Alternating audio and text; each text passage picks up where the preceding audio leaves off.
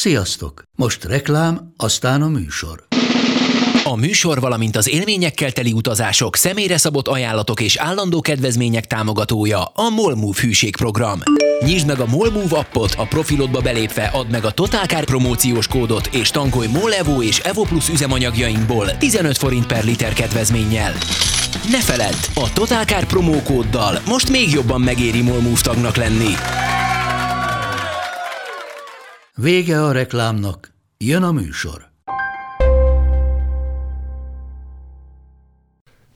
Köszöntöm az Égéstér hallgatói Tűzföldtől Tokióig. Pap Tibi szopásának történetét kicsit később hallgatjuk meg, bár ez is egy nagyon szép szívás lehetett, azért kezdenék a sajátommal. Képzeljétek el, tegnap Diana asszony fölhozza a levelet, nem is tudom, hogy hívják ezt a nemzeti bírságkezelőt, és hát amikor megkúrnak valami autóval, és nem mondom, a tehénnel 12 év alatt egyszer volt gyors. Nemzeti bírságkezelő. Valami ilyen, volt valami neve. Azt hittem ez a neve. Nem csak, hogy nem derült ki rögtön az elején, hogy ez most mi, de olyan gyorshajtás formája volt a papírnak, és mondom, basszus, a tehénnel tudod, 12 év alatt egyszer szivattak, megmondom, itt a második, és kiderült, hogy nem, autópálya matrica hiánnyal szivattak meg, és mondom, basszus, de hát mikor is nézegetem, és kiderült, hogy akkor, amikor az észbontók forgatásán voltunk valahol Budaörsön, február 1-én, és az volt, hogy akkoriban vezették be azt, vagy ez ilyen tavalyi vívmány, hogyha még aznap megveszed, akkor már nem kúrnak meg egy aznapi kihágásért, és igen. Siettem ki, és mondom, ez ilyen népjólét fokozó intézkedés volt. Igen, és gondoltam, hogy hű, de jó, mert rohantam kifelé, majd ott úgyis lesznek ilyen üres járatok, sminkben üldögélés, minden fasság, és tényleg ott be is regisztráltam, valaki ott ajánlotta, hogy van egy ilyen, hogy nemzetimobilfizetés.hu, és beregisztráltam a mert ugye telefonon nem tudsz venni. Miért ne tudnál? Mert SMS-be.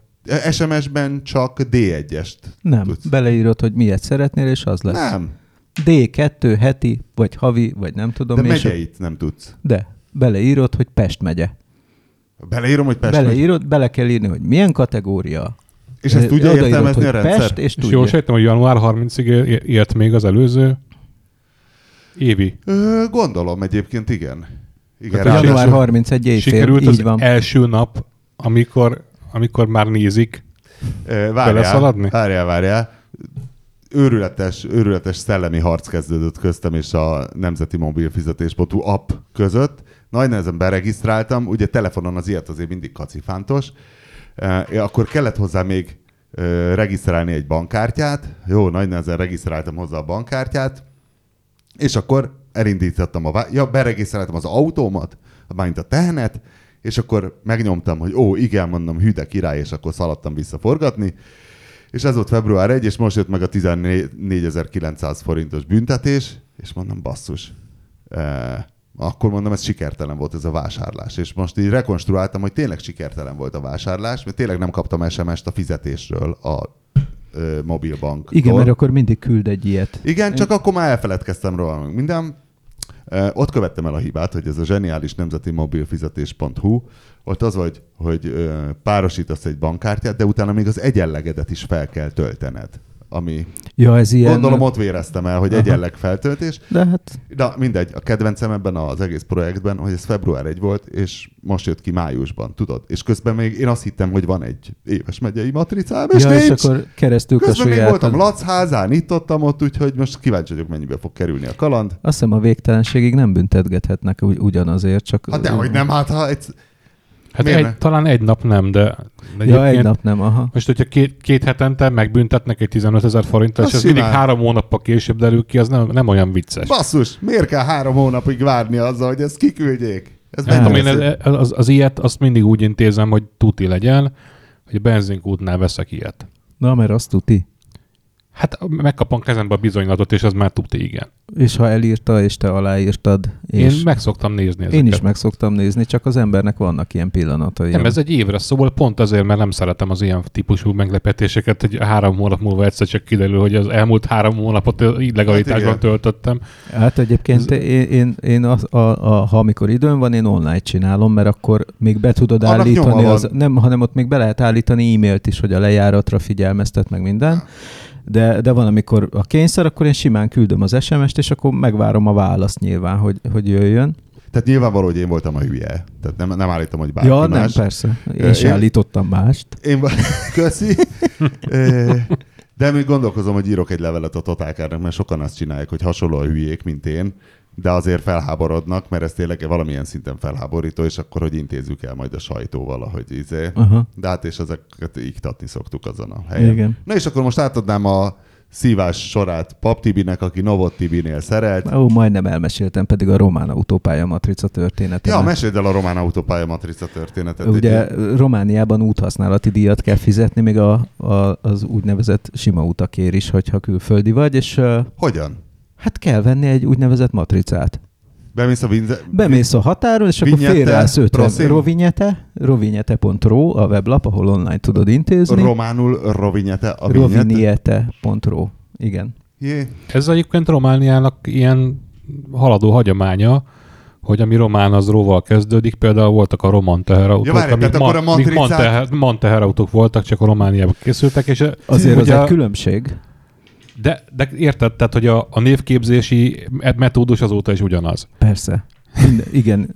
Az aró is valami A plusz a Románia az a izé. És a katonai teherautójukat pedig hogy hívták? A DAC. DAC, igen. Az ilyen harcosabb.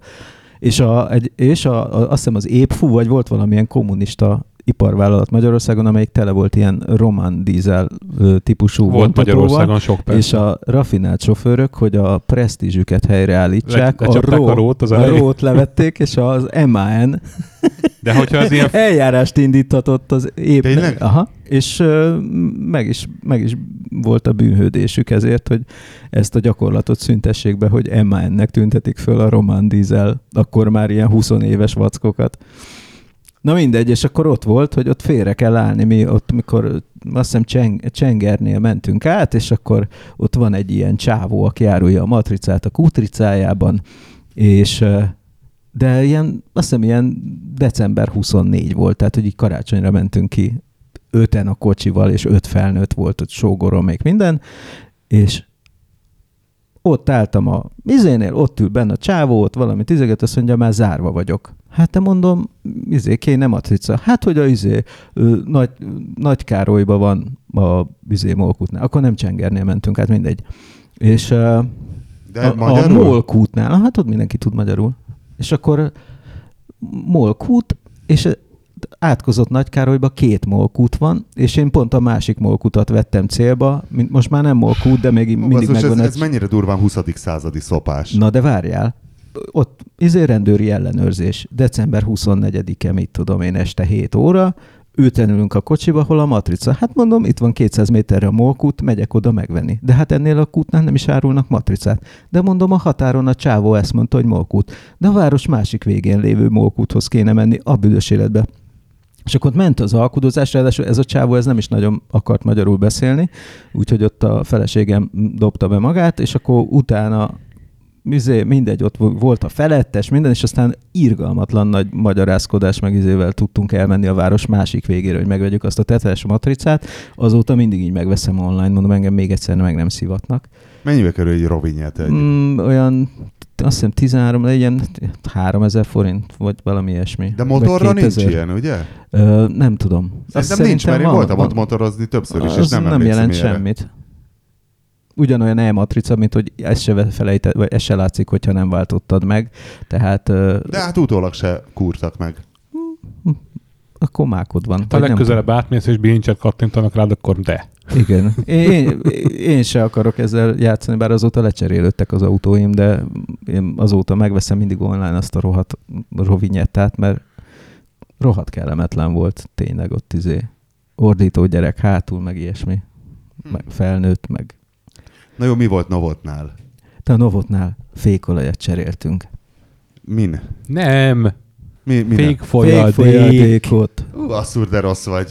De tényleg egyébként, nem olaj. Egyébként nem. Ezt hányszor elmondták nekem hányan, hogy nem fékolaj, fékfolyadék, és a kollégám, aki egyébként mérnöki végzettségű, és ezt pontosan tudja, az itt most elkezd fékolajozni. Jaj, elnézést a közepébe. Ez a bajom nekem az nem az elvem, kőolaj származik a fékolaj? Nem. Semmi köze az olajhoz? Semmi köze az olajhoz. Hát vonzza a vizet, mint az állat. Folyadék. Jó, mondjuk a gázolaj is. De az aljába leül. Bár azt hiszem a fékfolyadéknál is ott valahogy lefele törekszik, hogy aztán jól elforjon neked a fékfolyadék a fékbetétnél. Csúszik a fékolaj? Ha elfolytál, lehet rajta csúszni? Mármint a izén? Hát de hát minden folyadék csúszik valamennyire. Nem egy ilyen tapadós cucc, az biztos. Na minden esetre a csavarkötéseket jól oldja. Én mindig azzal szoktam. Göbölyös doktor stratégiáját követve. Fékolajjal kell bekenni a csavart? Csöppet rá, aztán egy kicsit hagyott dolgozni, ez mindenhova bekúszik, festéket leoldja, rozsdát, mindent. Jó agresszív cucc. Jó agresszív cucc, egyébként pont a Tibi most tanított meg rá, ugye, hogy amikor visszanyomjuk a munkahengert, akkor tanácsos leszívni a tartályból a fékfolyadékot, mert ugye annyit visszanyomsz, ahogy beférjen az új fékbetét, hogy aztán ott képes, ha nincs letekerve a kupak, akkor eldurran, és akkor ugye ez kínos az autó fényezett alkatrészeire nézve, meg hát ha letekered, akkor meg kijön. Azt most asszúr, hogy leordította a fejedet. Nem tudtam, úristen, mi lehet a baj? Fékfolyadék! Igen. Minden esetre nagyon tanulságos volt, és az volt a tanulság, ugye ez egy ESP-s autó volt, hogy ott azt jó meg kell kompjúterezni. És milyen autóm történt? Ez egy Passat volt, ez a krompofájúnak hívott, amelyiknek van ez a nem túl... Ez a 2005? A dupla V8, vagy ami előtte volt? Nem, az mi utána volt, a kupola utáni Passat. Ja, tudom, az már keresztmotoros. A keresztmotoros, igen. Igen, a keresztmotoros, McPhersonos. Igen. És na, tanulságos volt, nem lövöm le a kupola Passat a Malacóru utáni? Igen. És utána a következő és a kupola facelift az a W8. Abból volt W8. Az az 5.5 a kupola. Igen. Igen, meg aminek a Misinek volt tegnap az anyaga az 1.6-os motorsáde. B5 és B5.5. B5.5, igen. Pont arról tanakodtunk, hogy ez hogy viszi egy 1.6-os motor. Biztos jól. És ebben a fajtában is volt egyébként, a krómmaszkosban is de volt. De ez természetes, ezek voltak az ilyen céges, Magyarországon nagy tele volt vele. Igen, egy hatos szerintem nem volt már a krompofájúból alig. Bocs, hagyj csak egy mellékszopást. Nálam van a Kia Proceed 1.4 GT, és ma délelőtt tolattam le a jobb hátsó sarkáról a festéket. Ajaj. Úgyhogy tolattam be a garázsba, és pitty, semmi. Ott van valami holtér. Találtam egy holtéret. Pitty, és egyszer csak hallom, hogy... Igen. Aha. Szarügy. És az érdekes, hogy most a cégnek dolgozik. Nem a lökhárítónál, hanem följebb. Tényleg, tehát a fém lemezről? Igen, tehát kicsit a sárvédőív teteje és fölötte. De ez ki tud lógni úgy, hogy... Én nem tudom, nekem is furcsa. Néztegettem az oszlopot, hogy ilyen szép függőleges oszlop, csak ugye esőből mentem be a teremgarázsba, a tükörben nem sokat láttam, azért, hogy puty, láttam, hogy közel van, tehát puty, nem volt semmi, és puty, és na. De nem horpadt, tehát annyira volt közel, hogy egy ilyen 3/10 mm, tudod, ami leszedi a felső réteg. Remélem a Kiánál hallgatják, és akkor már... Kipolírozzák? Hát ezt nem polírozzák ki. Ajaj. Ez festés, tehát fémig lejött, de a fém már nem karcolódott. Tehát ez a nem tudom hány mikron egy fényezés, 200 mikron, tudod, annyi. Hát, vagy kevesebb. Vagy kevesebb. Azért arra emlékszem, mikor itt a Range Rover a parkoló automatikájával igen. neki tolatott a irgalmatlan betonoszlopnak, majd megszólalt, hogy pitty! De az horpadt is? Az törött is, mint állat. Ez nem törött. Ez rendes tempóval ment neki. Hisz nekem kellett volna fékezni, és akkor, amikor ő jelzi. Csak az nem volt bekalkulálva, hogy a parkolólás elindul addig, amíg igen. Pár másodperc késedelemmel indult el a radar. És ugye ez a Peugeotnál ez olyan tökéletes szintre emelkedett az ilyen 5008, még az előző generációnál, hogy nagyon, nagyon sokára élet föl a parkolóradar, hogy még a Flórián téren ott kell egy elsőbséget adni rögtön, hogy a parkolóház után van egy kereszteződés, és egyszer egy csávó robogóval voltam, úgy nekem tolatott, mint az állat. De semmi, tehát, hogy ott álltam, csávó dugott egy rökit, és akkor... De miért vajon? Nem tudom, mi a magyarázat, mert egy kicsit én is felhúztam magam, és aztán amikor megállapítottam, hogy igazából nem lett olyan baj a robogónak, amiért én most itt leállnék betétlapozgatni. Rendes volt egyébként, tehát, hogy kérdezte, hogy mi a baj, meg kell betétlap, meg minden, de nem volt semmi. Nekem ez azért fura, mert az én autómban véletlenül van tolatóradar most ebben. Engem nem érdekel ez, mert tudok én anélkül is tolatni, de ezt úgy vettem, hogy volt benne. És annak nincs így késedelme egyáltalán. Azért, mert neked valószínűleg egy kellemesen utólagos radarod van, ami a tolatólámpa felgyulladásának pillanatától él, viszont az ilyen nagy multiplexelt hálózatú csodarendszerek, azoknak még ott 1000 millió adatot elküldök, majd bekapcsolok, várd ki a sorodat. És akkor ott nem tudom. Ez azért az ijesztő, ez a visszafejlődés ilyen szempontból. Nem, ez soha se volt jó a franciáknál. Nem csak a franciáknál, nagyon sok autó. A Volvo-nál is volt, hogy beálltam a falhoz így szembe, és akkor már folyamatosan pittyog, és aztán hazamentem, stb. Beindítottam, és megint püp, és már rükvercbe rakom. Tehát tudja az autó, hogy nem előre megyek, hanem hátra. Képtelenség, és tovább ordít. És a legtöbb ilyen modern elektronika ilyen. Van egy csomó ilyen borzalom. De ezek a régi franciák, ez ugye olyan volt, hogy dudáltál, visszafogtál a kormányra, majd még eltelt 1 másodperc, és utána dudált. Tehát, hogy mit várunk? Aztán persze fejlődtek, de ezek lassúak a modern autókon is szerintem. Tényleg ijesztő. És akkor megvetted, nekem is valami kínai vacak volt beépítve az Avenzisbe, az tényleg ahhoz fogható, tökéletes radart én azóta se láttam, ami abba volt. Nem tudom, nekem teljesen kielégítő, nem szoktam igazán, de én hátra szoktam nézni, hogy a tolatok, mert azt megszoktam. Én is hátra nézek, de... És a közeli tolatást meg rutinból még mindig a hátsó lámpák fényében látom, hogy mennyi van még. Nappal is? Nappal is, persze. Kicsit hogy a falhoz? Igen, igen. Kicsit fékre tapos az ember időnként, és akkor látja a pirosat, hogy mennyire van közel. Hát már aki. Igen, a saját fal az egy csodálatos dolog, de én nem a saját fal. Nem saját fal, hanem mondjuk parkolóházban parkolásnál. Otthon nincs értelme, mert nincs elől sem, meg hátul semmi, mert ház elé szoktam parkolni. Úgyhogy ez nem. Én ezt egyébként az első lámpáknál alkalmazom, tehát hogy felkapcsolom a lámpát, és akkor úgy látszik, hogy a ezt képéből... mondom, hogy igazából minden irányba lehet így parkolni, és nem kell hozzá a tolatóradar, de közben a tolatóradar pont akkor szól, amikor kell. Tehát igazából jó lenne az. Meg a tolatóradarban az a jó, egyébként nem kell oda nézni.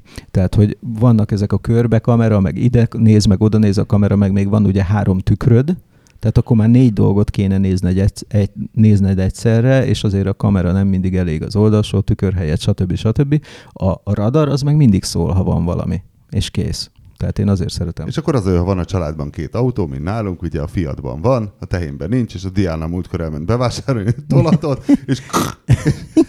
és akkor így elgondolkozott egy pillanat, és ez a tehén. És aztán a rendszámát zúzta le az illetőnek, de az illető nem akart betétlapot, ő sem mondta, hogy csak egy kis horvadás. De hogy így könnyű megjegyzni. Na és akkor mit csináltatok Novot Tibinél, azon túl, hogy olajat cseréltetek? Hát voltak fennforgások.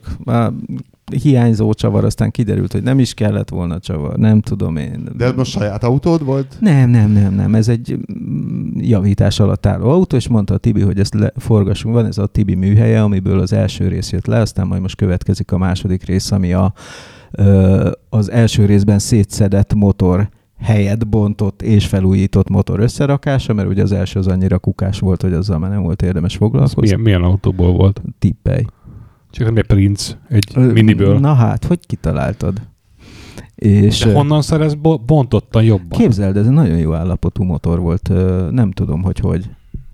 Nyilván a bontóban is megnézik, hogy nagyjából milyen állapotú valamilyen szinten. Nem olvasott ennek az szakirodalmába bele, pedig volt nálunk is elég sok szó róla. A Prince motor az a Minikben lévő egy 6-os közvetlen befecskendezéses, ami egyébként a PSA csoportnál is előfordul, mert ott is gyártották, illetve gyártják, ha minden igaz most is. Igen. És ez a hajlamos elkokszolódni, hogyha nem megfelelő profil szerint használják, tehát nincs időnként nem tudom, kiganyézva. Amit Nova TV dióhéjőrleményes szórási technikával megtisztít, ami most már annyit reklámoztuk, hogy meg volt múlt héten jött az olvasói levél, hogy van egy ilyen Prince motoros szarom, és hogy akkor meg tudnánk-e tisztítani, és egyébként van nagyon sok diója.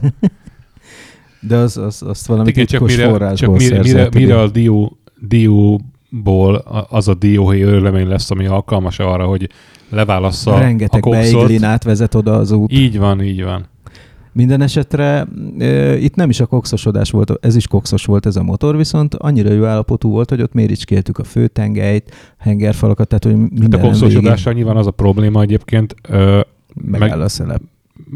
Megint annak mondom, aki nincs benne egészen, hogyha onnan darabkák elkezdenek elszabadulni, és összekaristolják a finom illesztett felületeket, abból azért balhé van. Tehát, hát meg nem zár a szelep, meg ilyen apróságok. Hát sokféle mellékhatása van, tehát nem maga a koksz a baj elsősorban, hanem amit a koksz okoz később. Hát nyilván ezt úgy kell üzemeltetni egyébként, hogy időnként egyébként most nem akarom én a Tibi Nimbusát csökkenteni, de ilyet nem csak ő kokszmentesít, hanem ez része most már a gyári technológiának is, tehát aki márka szervizbe hordja az autót, ott is benne szerepel és nem csak a Prince motornak a problémája ráadásul, és hanem az összes olyan... befecskendezéses motoroknál, amelyiknél nincsen szívócső befecskendezés is, amely lemosná ugye a szelepről ezt a kox lerakódást, ott ez egy létező probléma, és ott része, hogy rá kell nézni, és akkor na bum, 100 000-nél akkor kell csinálni egy kokszmentesítést, azt csá lehet használni tovább, hogyha jó olajat tankolsz bele, rendesen karbantartós, stb.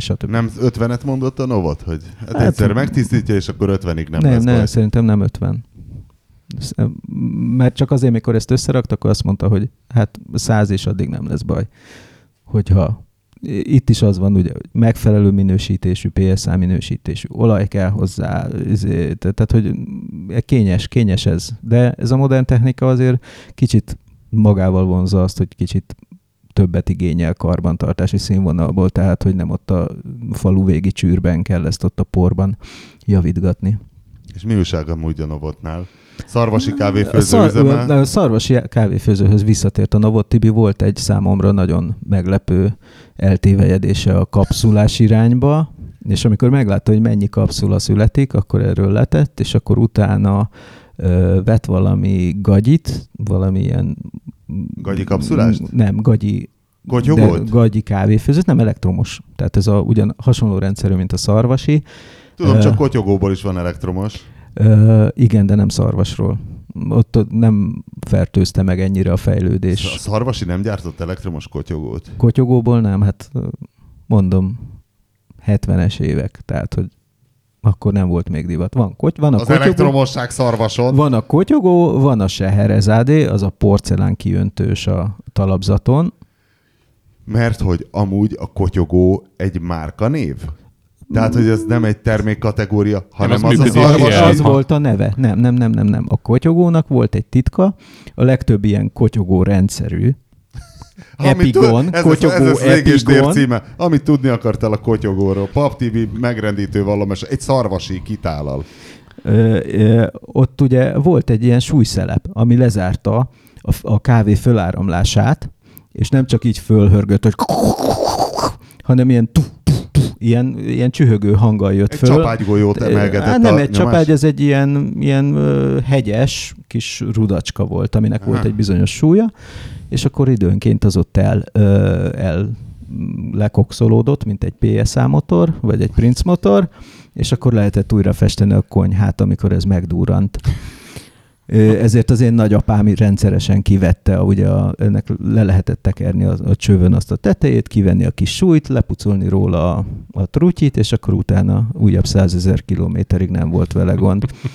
A másik verzió a Scheherazade, ahol egy kis porcelán kiöntő van egy talapzaton, abban nincsen ilyen szelep, hanem ott fölmegy egy ilyen csőrön keresztül ebbe a kiöntőbe, leveszed, és akkor kiöntöd elegánsan. Tehát nem fölülről jön a víz, mint a klasszik szarvasiban. És a klasszik szarvasi az elektromos, az, hogy fölülbe öntöd a vizet, egy ilyen karos lópikulába beleteszed a kávét, aztán átjön lefelé rajta a ez kicsit olyan rendszerű egyébként, mint ezek az ipari ilyen, tehát amit a hát csak nem tudom, vendéglátásban használnak, csak nem olyan. Csak nem az a 18 bár, vagy nem tudom, hogy mennyivel kéne megnyomni, hanem ez ilyen sima. Hát alacsony nyomású van turbo. Azért ott egy gőznyomás, most találtunk egy ilyen Scheherazadét a tavaly nyári szálláson, 0 kilométerest, esküszöm, kiraktam a Facebookra, benne volt a használati útmutató, árcédula rajta volt a dobozon, hogy 430 forint, 430 forint, ez ilyen késői széria. És mondtad, hogy féláron megveszed, és adtál 40 forintot? Nem, de meg kellett volna venni, akkor még nem láttam a sötét felhőket a Szarvasi Vas- és Fémipari Szövetkezet egén. Miért ezt az utolsó pillanatig gyártották a Seherezádét? Persze, hát képzeld el, Szarvason ugye a főutcán van ez a vasipari, és amikor a Puntóval lent voltunk a lányommal, akkor elmentünk oda, mert ott van egy automata előtte, egyébként pénzt akartam kivenni, és van egy márkabolt. És a márkabolt az úgy van, ahogy bezárt a cég. Tehát tele van Seherezádéval, ezzel a klasszik szarvasi kávéfőzővel, csillárokkal. És lehet kapni? Zárva van. Tehát, hogy olyan, mint Csernobil egy kicsit, hogy ajtó zárva, de bent ott van minden. Remélem azért még lehet sokkal majd venni. Tartozik a hitelezőknek a... Én nem tudom ennek a hátterét, hogy ott mekkora a bibi, de szerintem azért ez egy értékesíthető dolog még. Tehát, érdekes volt az, mert egyébként a befektetés volt még előtte közvetlenül. Tehát ugye felújították a lámpa üzletágat, vagy valami ilyesmi volt. Nem, egy tök új helyen kezdtek el IKEA UFO nem UFO, hanem ilyen halálcsillaghoz hasonlító lámpát gyártani, ami kis műanyag panelekkel lehetett szabályozni a fényerőzét. Egy gömblámpát képzelj el, ami úgy néz ki tényleg, mint a halál. És ilyen tetris-szerű izék vannak rajta, amit így kijebb-bejebb húzigálva jön ki több fény, vagy kevesebb fény. És nyilván volt valami ökkere jellegű neve a lámpának. Igen, volt egy neve, de mindenki csak halálcsillagnak hiszen hívta. Az IKEA termékeknek mindig a név a 70%-a a dizájnnak, tehát az egész lényegnek. De van egy csodálatos izéje, képzeld el, ott a névadó izé, az nem olyan nehéz, mint a Lidinél, meg a izénél, hogy Parkside, meg nem tudom mi, hanem csak kinyitják az utónévtárat, és akkor József, az jó lesz, azt kajálni fogják, és akkor onnantól kezdve, mit tudom én, a egylábú szék, az József. És nem nagyon vizsgálják, hogy melyik névben vagy melyik nyelven mit jelentenek ezek a dolgok. Például most vettünk egy ilyen konyhai szekrényrendszer, vagy ilyen polcrendszert, amit ivarnak hívnak. Úgyhogy azóta is azon röhögünk, hogy megivarosodtunk. Rettenetesek egyébként. De egyébként tényleg. A Jysk is ezt csinálja. A Jypsilonsk nevű. Na jó, láttátok a tegnapi nap videóját? A budapesti autósok Facebook csoport? Legendás egyszerre két motort? Igen. Az valójában nem egyszerre két motor volt, az egy motoron nem, az volt. Két ember. Igen. Ja, két ember egy motoron? Nem volt BMW volt, ha jól emlékszem. Hát valami nagy túramotor volt, igen, és egy csattanás volt, és két motoros szállt át a géptetőn. Ugye ez a túlélésnek a titka, hogy... Nem az volt a súlyos benne, hanem rátolatott utána az egyikre, és akkor lehetett hallani, hogy az még kiabál is szegény. Én pont azt akartam mondani, hogy az, hogy átrepülsz a jármű fölött, az általában a motorosnál a túlélés titka, kivéve amikor az idióta még rátolat, mint ahogy ezt csinálta. De szerintem nem tolatott. De. Hát még a tolató lámpa? Vagy visszagorult volna? Szerintem Nem, ő már eleve vissza akart tolatni, és rükiben maradt, és azért ment hátra, azt hiszem, de lényegtelen rossz nézni. Megnéztem párszor, tehát az van, hogy egy motorosnak a kamerájáról látjuk, hogy megy egy irányba. Abban az irányban előtte megy egy kék, vagy milyen régi Swift, amelyik hát balra kanyarodna. Türkiz metál az a türkiz metál tudja mindenki. Régi látta. Swift szedán kanyarodna balra, pont be a szemből érkező túramotoros elé. De hogy annyira bizonytalan az a kanyarodás. Tehát látszik, hogy elindul, megáll. Tehát ha átment volna, akkor nem történik semmi baj, csak közben megijedt. Valószínű, hogy Jézusom motoros is. Hát nem, vagy rájött, hogy nem oda akar bekanyarodni, vagy bármi. Tehát, hogy és hogy sokaknál az egyetlen biztonsági intézkedés az a fék. Ami ilyenkor, hát majdhogy nem, hogy emberéletekbe kerül, hogy fékez. És azóta is ezen gondolkozom, hogy van-e vajon olyan felmérés, hogy az autóvezetők hány százaléka retteg az autóvezetéstől? Hát figyelj, te sokat motorozol, ugye a motorozást azért mondom, mert akkor sokat mész el autók mellett, és látszik, hogy hány százalék iPad-ezik a kormányon, hány százalék oda se figyel. Ezt látjuk, de a rettegést ilyenkor azt ritkán látjuk. A rettegést azt abból látod, hogy ilyen nagyon bizonytalan, és tántorog a sávban, és időnként a semmire fékez. Rengeteg van. És hogy rengeteg van, és hát Diana is ilyen szeretett taxit üzemeltet gyakorlatilag az ismerős kismamák, hogy akkor Mónikát elhozza az oviból, akkor az Editet elviszi. Ezek mind olyan anyukák, akiknek van autójuk, és van jogosítványuk. És mondom, és miért nem megy el az Edit? Ha az Edit annyira autóval akar menni, miért nem megy el? Mert fél vezetni. És basszus, ilyenből rengeteg van, és hogy az is milyen szép dolog, hogy rettegünk az önvezetéstől, hogy milyen lesz, de hogy hány embert kényszerít szörnyű helyzetbe a jelenlegi autóipar, hogy muszáj neki vezetni. Hogy ez hány százalék lehet? Jó, lehet, hogy nem az autóipar kényszeríti, az élet, amit él. Hadd tegyem hozzá, hogy tulajdonképpen ezek megtanulható dolgok.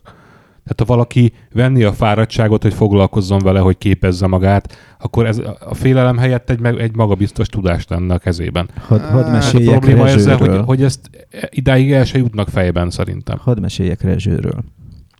Rezső egy oktató, nem tudom a vezeték nevét. Azóta az ő telefonszáma körbeszáguldott az egész Index és minden egyéb kiadványai, főleg női régóta. Hát volt az Égéstérben is. Nem őre gondolok szerintem. Nem a Kressz professzor, aki nem, nőket tanít autót vezetni? Nem, ő nem Rezső. Ja. Ez egy Kressz oktató, igen, aki ott székelt a lakhelyünk közelében, és közeli nőismerősöm, Hajnalka asszony, rendelkezett jogosítvánnyal, csak egy turbódízel, mit tudom én, micsoda Wagoner plusz, vagy valamilyen hulladékon tanulta, és utána még a Mikrát így vezetgette, amikor már megvolt a jogosítvány, ilyen gyakorlás jelleggel, és ez nálunk komoly konfliktus forrás, mert én nem vagyok túlzottan rugalmas ilyenkor. Tehát amikor... Hát végén finoman mondtad. Amikor valaki bénázik? Amikor azt mondom, egy idegbeteg állat vagy. Nem, csak én azt mondom, hogy ha így tanulunk vezetni, akkor csináljuk jól. Tehát javítsuk már ki az elején a hibát, és mondjuk amikor el kéne indulni, akkor mondom, hogy adj gázt. És nem ad gázt, de engedi rá a kuplungot. Adjál gázt. És akkor tudod, így megyünk feljebb az oktávokkal, és akkor végén ilyen sírva üvöltözésbe fullad az egész, meg akkor volt ilyen vasárnapi boltzár, vagy húsvét, vagy valami tök üres Osan parkoló, és akkor ott járkálsz körbe. Elmentetek gyakorolni? Elmentünk gyakorolni, és a gyerek bent hátul, akkor már megszületett, és akkor minden, és akkor megyünk ott körbe, fordulj itt balra fordul, de befordul, ahol a szembesáv lenne.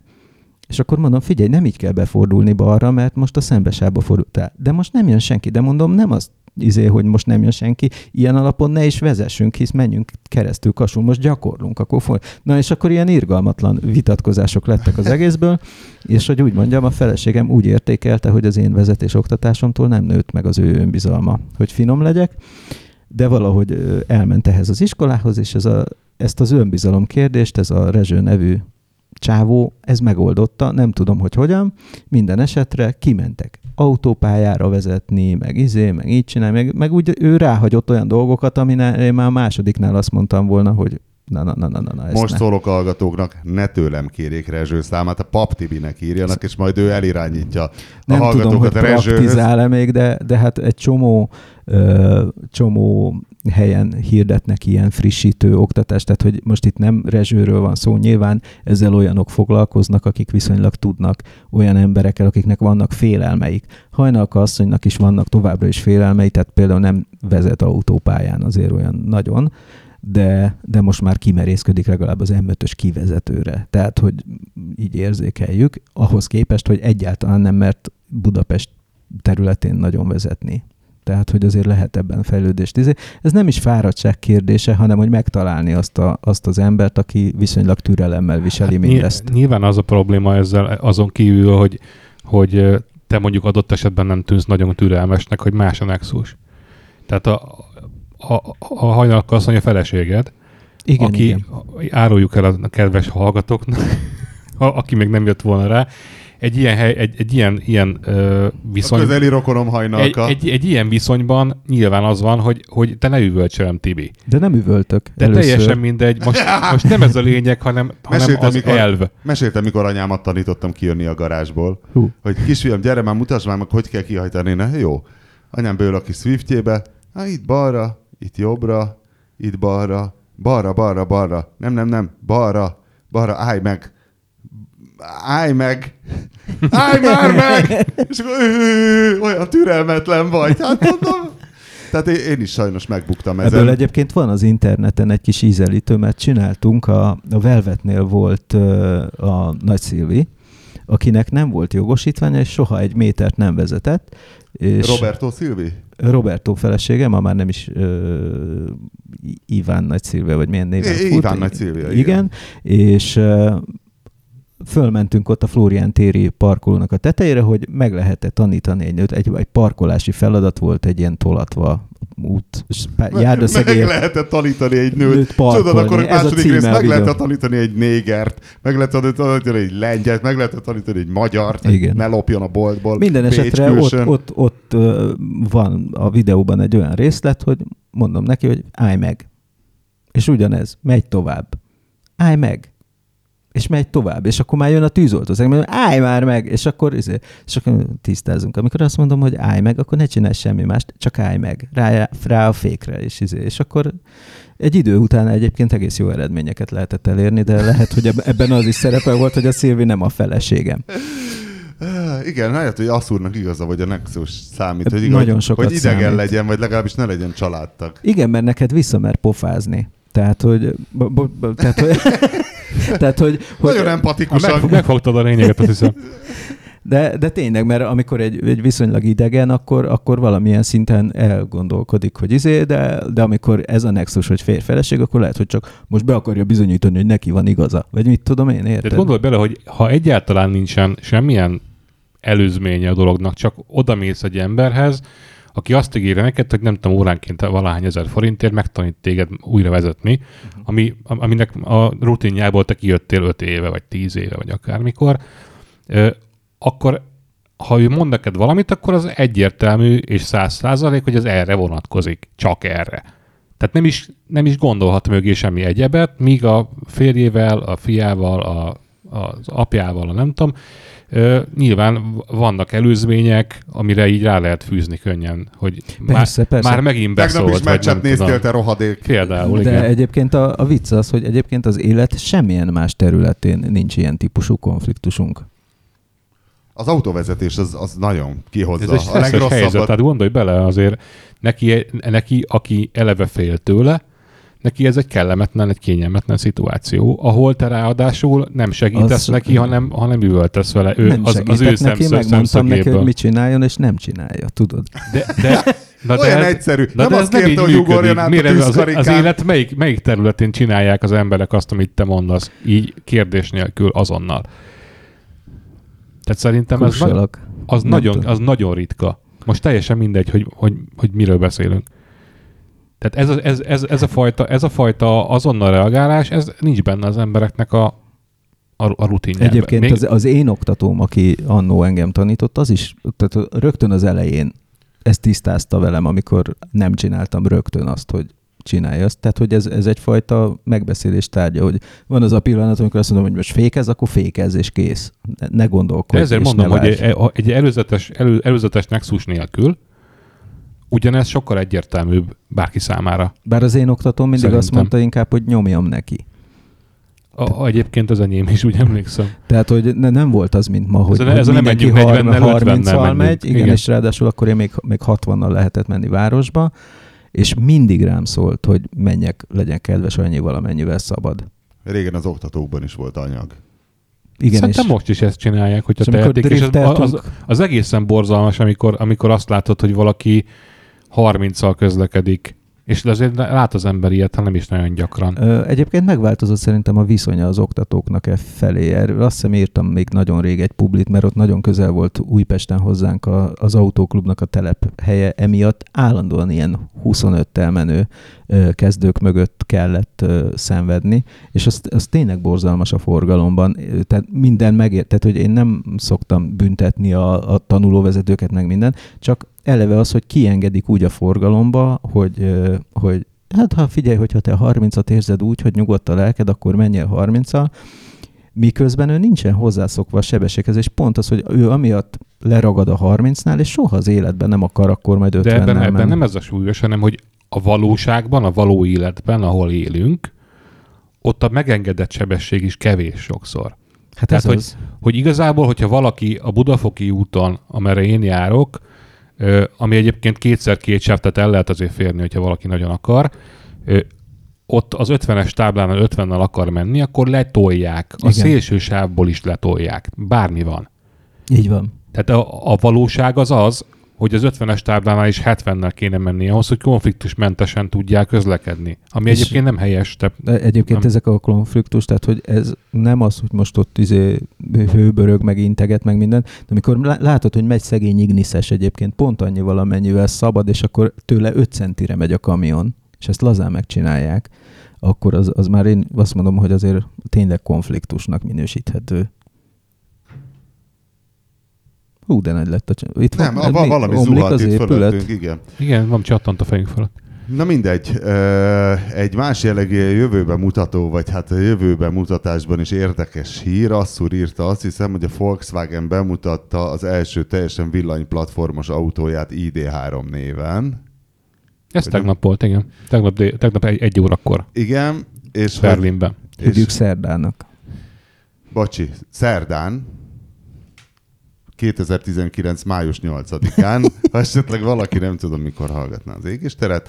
Szóval... 1 óra 00 PM Cest. Akkor volt a bemutató akkor kilövés? Volt. Igen.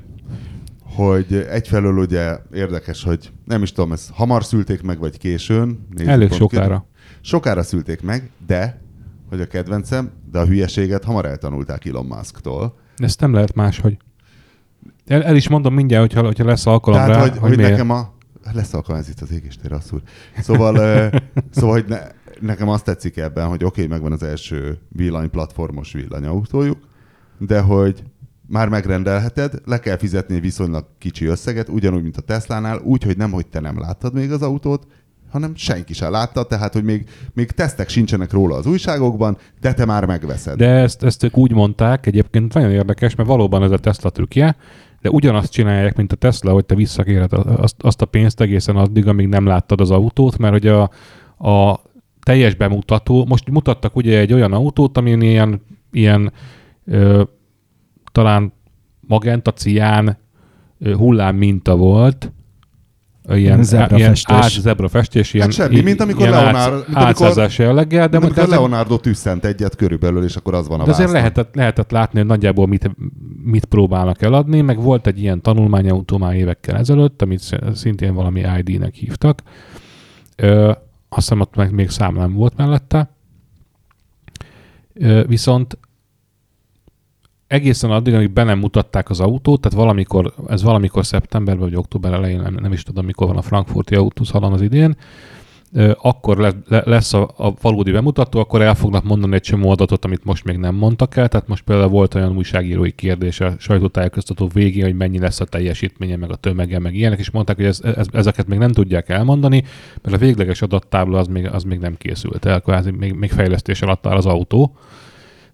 És hát olyanokat mondtak, hogy mekkora az akkumulátorcsomag benne, és hogy mennyi a hatótávja. És mekkora az akkumulátorcsomag?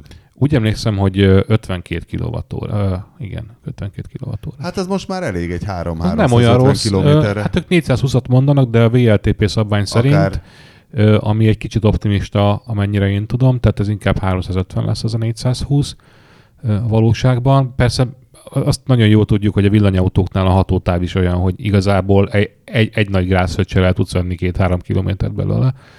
Ugyanakkor mit olyan, a mi Fiat 500-nek a gyári hivatalos hatótávja a 140 km-es, nyáron simán elmegy 180-200-at. Télen viszont csak 90-et, igen. 100-at mondjuk. Vagy 100-at. Igen. De nagyon messze nincs a valóságtól. Viszont ez hátsó kerekes. Vannak kieső is, csak azt nem hajtott. Igen. Ez farmotor, hátsó kerék. Hát igen, mert a villanymotornál majdnem mindegy, mert annyira kicsi, hogy igazából bárhova teheted. Amit el akartam mondani ezzel kapcsolatban, hogy a frankfurti autószalon lesz egy teljes bemutató, addig aki letette ezt az 1000 eurót, az kap híreket, meg a saját leveles ládájába, meg nem tudom. Előfizetés? Gyakorlatilag igen. És ezt a pénzt azt később elköltheti. Tehát lesz valami elektromos pénztárca, amivel elköltheti. Meg vissza is kérheti később, hogyha mégis meggondolta magát, és lesz egy meggondolási határidő valamikor valószínűleg október vagy november folyamán, amikor azt mondják, hogy jó, lefoglalóztad, vagy előlegezted, most itt az alkalom, kifizetheted, és akkor megkapod az elsők között, vagy visszavonhatod az egészet, és akkor felejtsük el egymást. És ez gyakorlatilag mennyi most 1000 euró? 320 000 forint. 342 most van. Ma 2019. május 9-én valami forint-euró csúcs, tehát rekordmélységbe gyengült azt hiszem a forint. Nem tudom, néhány nappal ezelőtt még 3,27-tel érvettem, azt hiszem. De mindegy. Lényegtelen. Ezt egyébként Elon Musk találta föl? Vagy ez már... És az Elon Musk nagyon hasonlót csinált annak idején talán a Model 3 kapcsán, hogy azt mondta, hogy ott $1000 volt talán, és akkor ugyanígy összegyűjtöttek néhány nap alatt 400 valahány ezer ilyen előfizetést, de azok közül sokan lemondtak. Vagy ilyen előlegezést. De hogy mi ebben biztos van benne ebben valami kurva nagy találmány vagy okosság, hogy ez mire jó?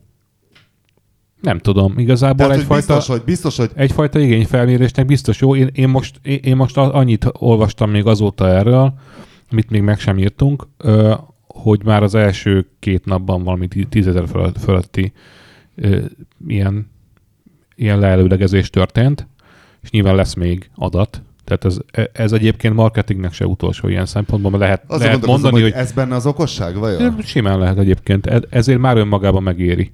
Hát hogyha elég nagy az érdeklődés, és lehet egyébként, hogy a fele meg se fogja venni. Szerintem a Teslánál se volt 400 000 ember, aki kitartott ennél, hanem szerintem csak ilyen 250-300 000 maradt.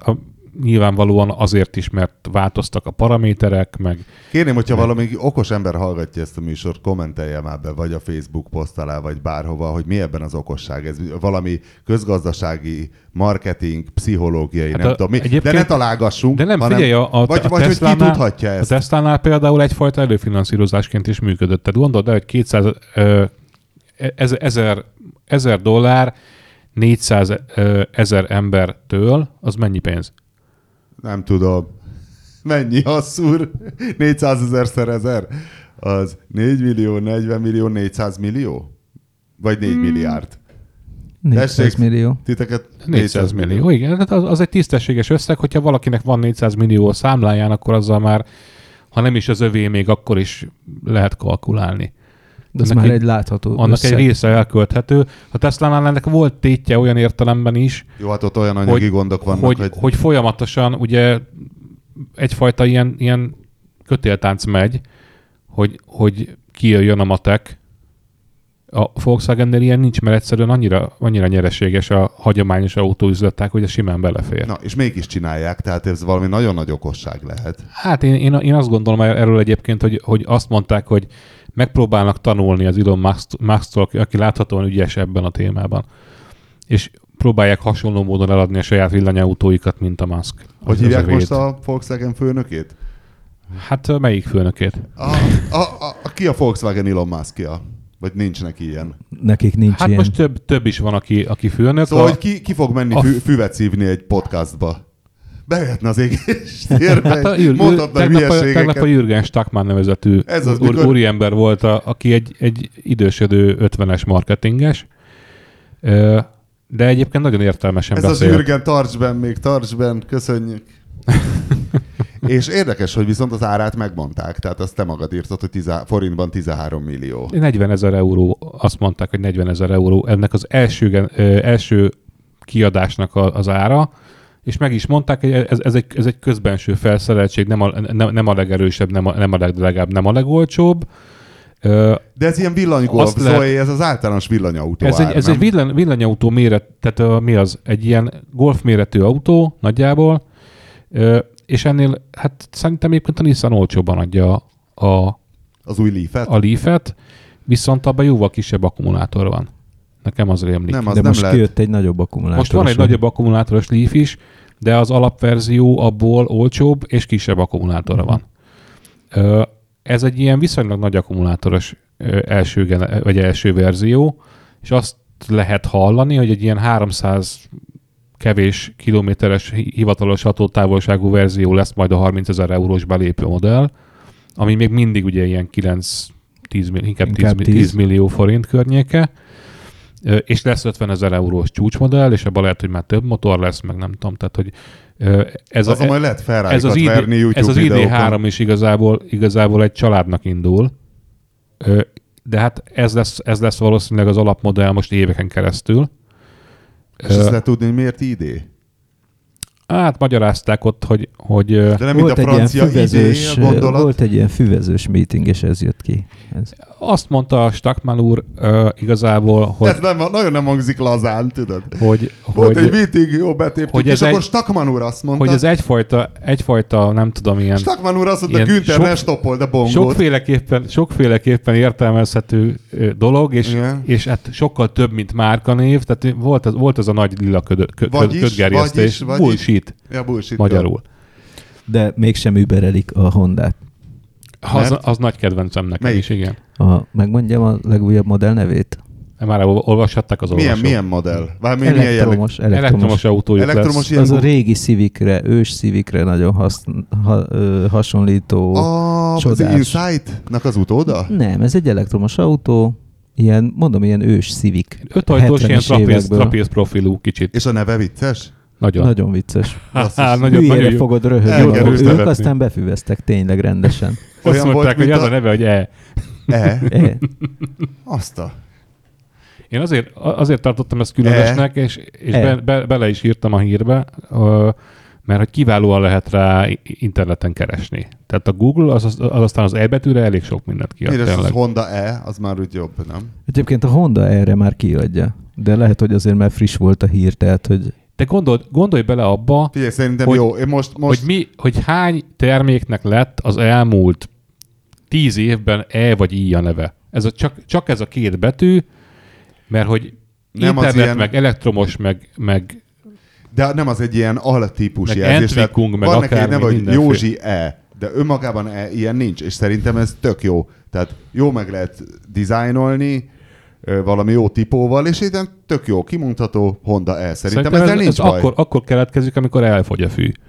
Nekem van egy ilyen érzésem, amikor elfogynak az ötletek is, meg a fű is, meg amikor minden. Amikor Bob Marley letekeri a potmétert, hogy mi ez a szarzene. Igen. Hát ezek szerint akkor a Nissan a Leaf-fel az teljesen jól csinálta. Az lesz az egyetlen autó, aminek neve van. Mert ezek az EQ, ugye a Mercedesnél ez az EQ lesz, ami a Volkswagennél hagyományosan nehezen találnak jó neveket, tehát van egy csomó autó, amit számokkal jelölnek meg. Ugye a Mercedesnél is ennek van hagyománya azért alapvetően. Milyen hülye név? Hogy egy betű és a végén, de nem az, hogy S300, vagy S500, vagy S600, az valami. Jó, de a centrifugának nincs hengerűr tartalma. De lehetne oda tenni valamit, érted? Mindegy, hát most még a CHR-nél is jobb, vagy CHR is jobb ennél, mert az legalább 3 betű egymás után, amit igen. A legjobbak a kínaiak, hogy eleve mondjuk van egy ilyen 3 betűs rövidítés, ez a márkanév, az a jól csengő tradicionális márkanév. BYD, Build Your Dreams. Igen. JAC. Jövő héten megyek Build Your Dreams-ékhez. Yangling Auto Corp, azt hiszem. Buszt gyártanak. Ja, a Beathez, tényleg mi ez a Beathez? Megyek a Beathez. És amikor aki majd holnap, vagyis pénteken megnézi a önvezető smartos videót, fog látni egy álcázott buszt, ami egy emeletes busz, és ott tépett el mellettünk a reptéren, az is valószínűleg egy BID. De nem tudom, hogy kerül oda, ki csinálja, csak a leragasztott embléma alapján. Hát Széles Gábor egy kicsit szorosabbra húzza a Szófiát, és akkor eladja magát kínainak. Hát nem tudom, de az nem is ilyeneket gyártanak itt, tehát hogy ez szerintem valami tök más dolog lehet. Úgyhogy, na és akkor utána jön ugye mindig valami név, hogy T3228. Tehát a kínai típus nevek, tehát hogy még hálásak lehetünk ezért az ebetűjét. Nekem az rémlik, hogy Kínában van egy olyan rendszer is, mint ami régen a Szovjetunióban volt. Hát a 2101. Igen, hogy ott ezeket a típusszámokat egy minisztérium adja ki. Na jó, de tehát van egy ilyen szabványtípus jelzés, nem tudom, nomenklatúrájuk. Nem engedem, hogy bántsátok a kínaiakat. Nem bántjuk. Hiszen a kínaiak névadó tudományát, hiszen itt volt a NASA, a különböző európai űrkutatási dolgok, akkor itt volt még a különböző szovjet cuccok, de ki tudta elnevezni az űrszondáját úgy, hogy Jáde nyúl? Így hívták ugye a kínai űrszondát. Jádenyúl, basszus. Jádenyúl, keres rá. Így hívják a kínai űrszondát, Jádenyúl. Ennél jobb kell. Az autókat is. Azért egyébként, mert a kínai népmese szerint a Holdon valami nénike, valami nénike, meg a nyúl, és az meg a hold fogyatkozást talál, hogy és akkor a nyúl megeszi a hold fel. Valami ilyesmi van. Akkor én azt javaslom a Magyar űrminisztériumnak, úgyis komoly űrterveink vannak, akkor legyen mondjuk az első magyar holdrakéta neve 7 szűnyű kapanyányi monyók, aztán kínlódjanak a kínai hírügynökségnél, hogy kimondják, meg az amerikaiak is, és majd megmutatjuk, hogy nekünk is van olyan népmesei világunk, hogy azzal a holdra lehet menni. Tudjátok, mennyibe fog kerülni az elektromos Harley Davidson? Mennyibe? Na, találgassatok most, amikor gumit cseréltettem. Hát a benzines is rettenetesen drága, úgyhogy akármennyi lehet, nem tudom. Csak van már 2 millió valamennyiért is a Street 750. Az indiai Harley. És az rossz egyébként? Ki akarom próbálni. Az egy kis... az, hogy egy Harley Davidson indiai, az nyilvánvalóan egyfajta rossz dolog, de... Nagyon purutya dolgokat látsz a kormányon, de olyan kis könnyű, mégis csühög. Én nem tudom képzelni, hogy nem teljesen szart, tehát én adnék neki egy esélyt. És hogy már most meg kiadták a sajtóközleményt, összejön Magyarországra, tehát már most elmehetsz. És abban V alakban van az akkumulátorcsomag? Nem, hát V, mint villany. Hát igen. Szóval már most befizethetsz rá, és kérdeztem, hogy mennyit, és mondják, hogy hát igazából nem tudják, mert még senki sem fizetett be, mert csak most jött ki még a sajtóközlemény is, de hogy hát ami nekik nagyon nem tetszik, legalábbis itt Magyarországon, a Neszmélyi közben, hogy az amerikai ára $30,000. Hát az jogos végül is. És valószínű tényleg jogos egyébként, hiszen egy villanygolf az 14 millió, egy alapbenzines golf meg 4,5 körülbelül. Jó, mondjuk egyébként az valószínűleg kisebb az indokolt árkülönbség azért, mert kell egy nagy akkumulátorcsomag, mert a motorkerékpárnak jóval kisebb a homlokfelülete, meg ugye általában kevesebb energia kell a mozgatásához valószínűleg. Pláne ez a Harley-s izéhez, közben a Harley Davidson névnek a felára az meg ott van, tehát hogy igazából... Hát meg megkülönböztetni magadat a sima V2-es Harley-soktól, tehát hogy ne egy ilyen lenézett olcsó János legyél a Harley-sok körében, hanem te legyél a király. Mint az indiai Harley tulajdonos lesz majd. Hát igen. Hát 10 millióért kapsz már egy legdrágább Electra Glide Ultra Classic CVO-t, és akkor mellé... Hát a $30,000 az kb. Az a kategória, igen. És akkor mellé parkolhatsz ezzel a 120 kilométeres hatótávú, azt hiszem ez a ilyen... 120? Hát körülbelül úgy emlékszem, de szerintem jól csinálták, jól találták ki, hogy az első villany Harley ez nem egy ilyen cruiser-szerű lett, hanem egy ilyen café racer-szerű, hiszen ez tényleg egy ilyen agglomerációs vagánykodó motor. Tehát egyébként villanymotorral iszonyat nagyokat lehet gyorsulni, meg nem tudom, de tényleg arra biztos jó. Én kicsit félnék is tőle egyébként, hogy ledob, tehát igazából nem tudom, hogy oldják meg. Úgy van programozva egy ilyen kredenc szerintem már, hogy ne dobjon le. De hogy elvileg képes rá, tehát sokkal inkább, mint egy benzinmotor. Na jó, a villany Harley-ról kanyarodjunk egy kicsit gyors, egy másik hír, ami nekem nagyon tetszett, illetve hát elmorzsoltam egy könycseppet, hogy árverzik a Zaporozsec gyárat. Jó, hát azért az Ukrajnában van, ott azért nagyon nagy bajok voltak az elmúlt években, meg egyébként is ez nem volt egy olyan nagyon erős autóipari cégek a korábbi időkben hogy sem. A csúcson 20 000 gyártottak? Hát 25-öt vagy valami. Az majdnem a puli. De hát ez a 20 000 az semmi, ez a csúcs. És a Tavriából már volt elektromos, ezt mondanám. Én láttam a saját szemmel. Jó mosógépmotoros Tavria. BKV-nak volt, ez ilyen Olomax is volt, így nem ment, hanem tova terjedt, ilyen hullámozva. Olyan súlya volt az aksiknak jó, benne. de ott egyébként is gond volt a karosszéria merességgel, úgy emlékszem. Miért merészen kabriót is készítettek bele? Olvastam olyan Tavria tesztet még az ős időkben, hogy valaki azt írta le, hogy fölparkolt az egyik kerékkel a járdára, és annyira elcsavarodott a karosszériát, nem találta meg az egyest már. Ja. Mikor szűnt meg a Tavria? Hát azt nem tudjuk mert pontosan igazából. Nem tudom, még az autókatalógusban még sokáig írkálgattuk, ezt próbálták megmenteni, hogy már Daewoo motort szereltek bele, meg minden. Meg hát nem az készen volt. Igazából az volt, hogy volt egy üzem, ami be volt erre állítva, és elég nagy példányszámra volt kitalálva az üzem szerintem. A leállító kapcsolót meg nem találták. És hát nyomták az acélemezt bele, és a másik oldalon jöttek ki a tavriák szegények, és hát mit lehet csinálni vele, beletették, amit találtak, mondjuk Daewoo motort például. De nem az azért volt, mert akkor ott ilyen lanoszokat szereltek hát össze. A Daewoo próbált egyébként azzal az üzemmel valamit kezdeni, amikor... Ukrajna azért kurva nagy piac.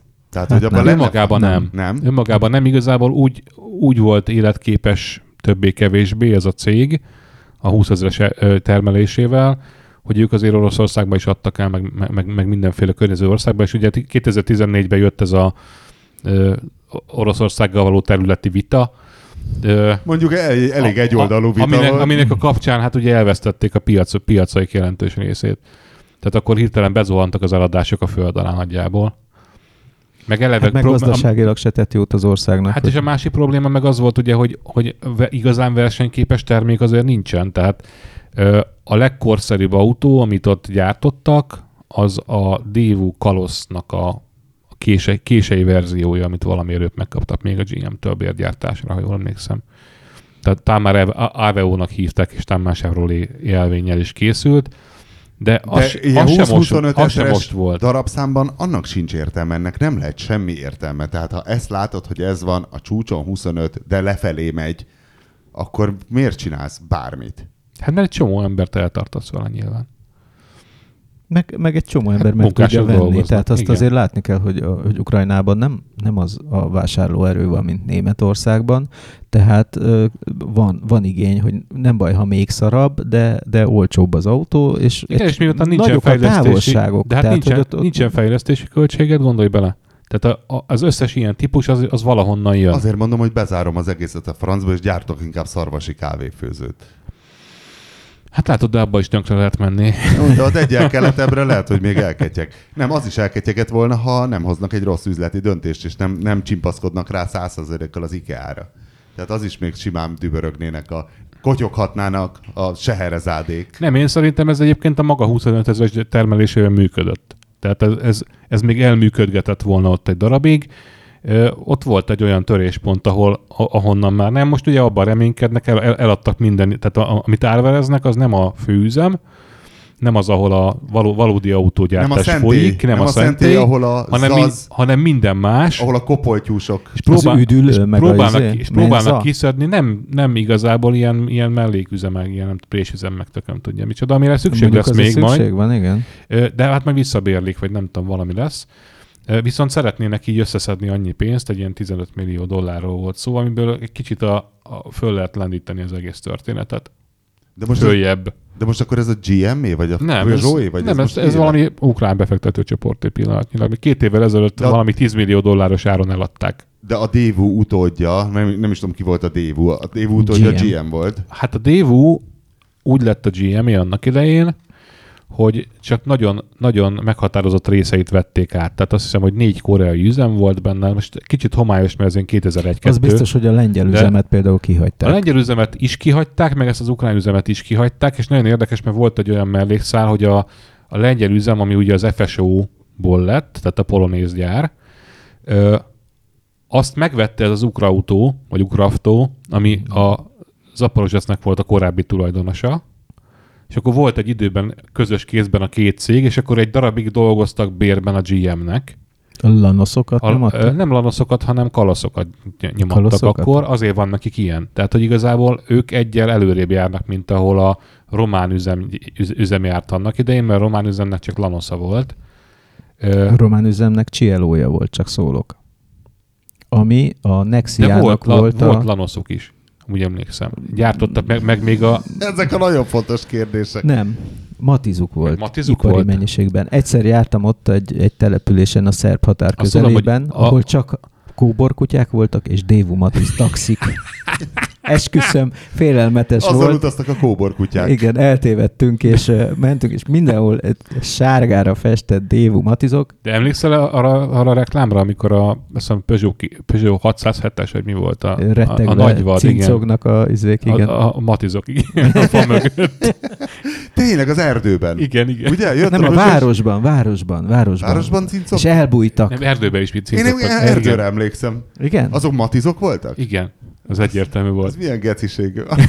Cincognak a Matizok. Hát nem tudom most ki cincog jobban. Most egy jó megbízható De nem, tehát az volt a lényeg, hogy az Ukraftó az úgy jutott egy egyel korszerűbb Daewoo-hoz, hogy ők még bérbe gyártották, és akkor megegyeztek a GM-mel, hogy cserébe ők gyárthatják tovább ezt a típust. És akkor egy darabig még volt relatíve korszerű autójuk, de hát aztán ugye a lengyel üzemelés kénytelenek voltak elengedni, mert az nem nagyon volt mit gyártani, meg hova, meg kinek. Pedig ott volt az a jó kis pick-up. Az FSO Polonaise pick-up, igen. De azt egyébként csinálták a Daewoo időben igen, is. Volt Daewoo-ként is, igen. Daewoo FSO Polonaise pick-up. A kelet-európai Chicano kertészek szolgálati autója végül is.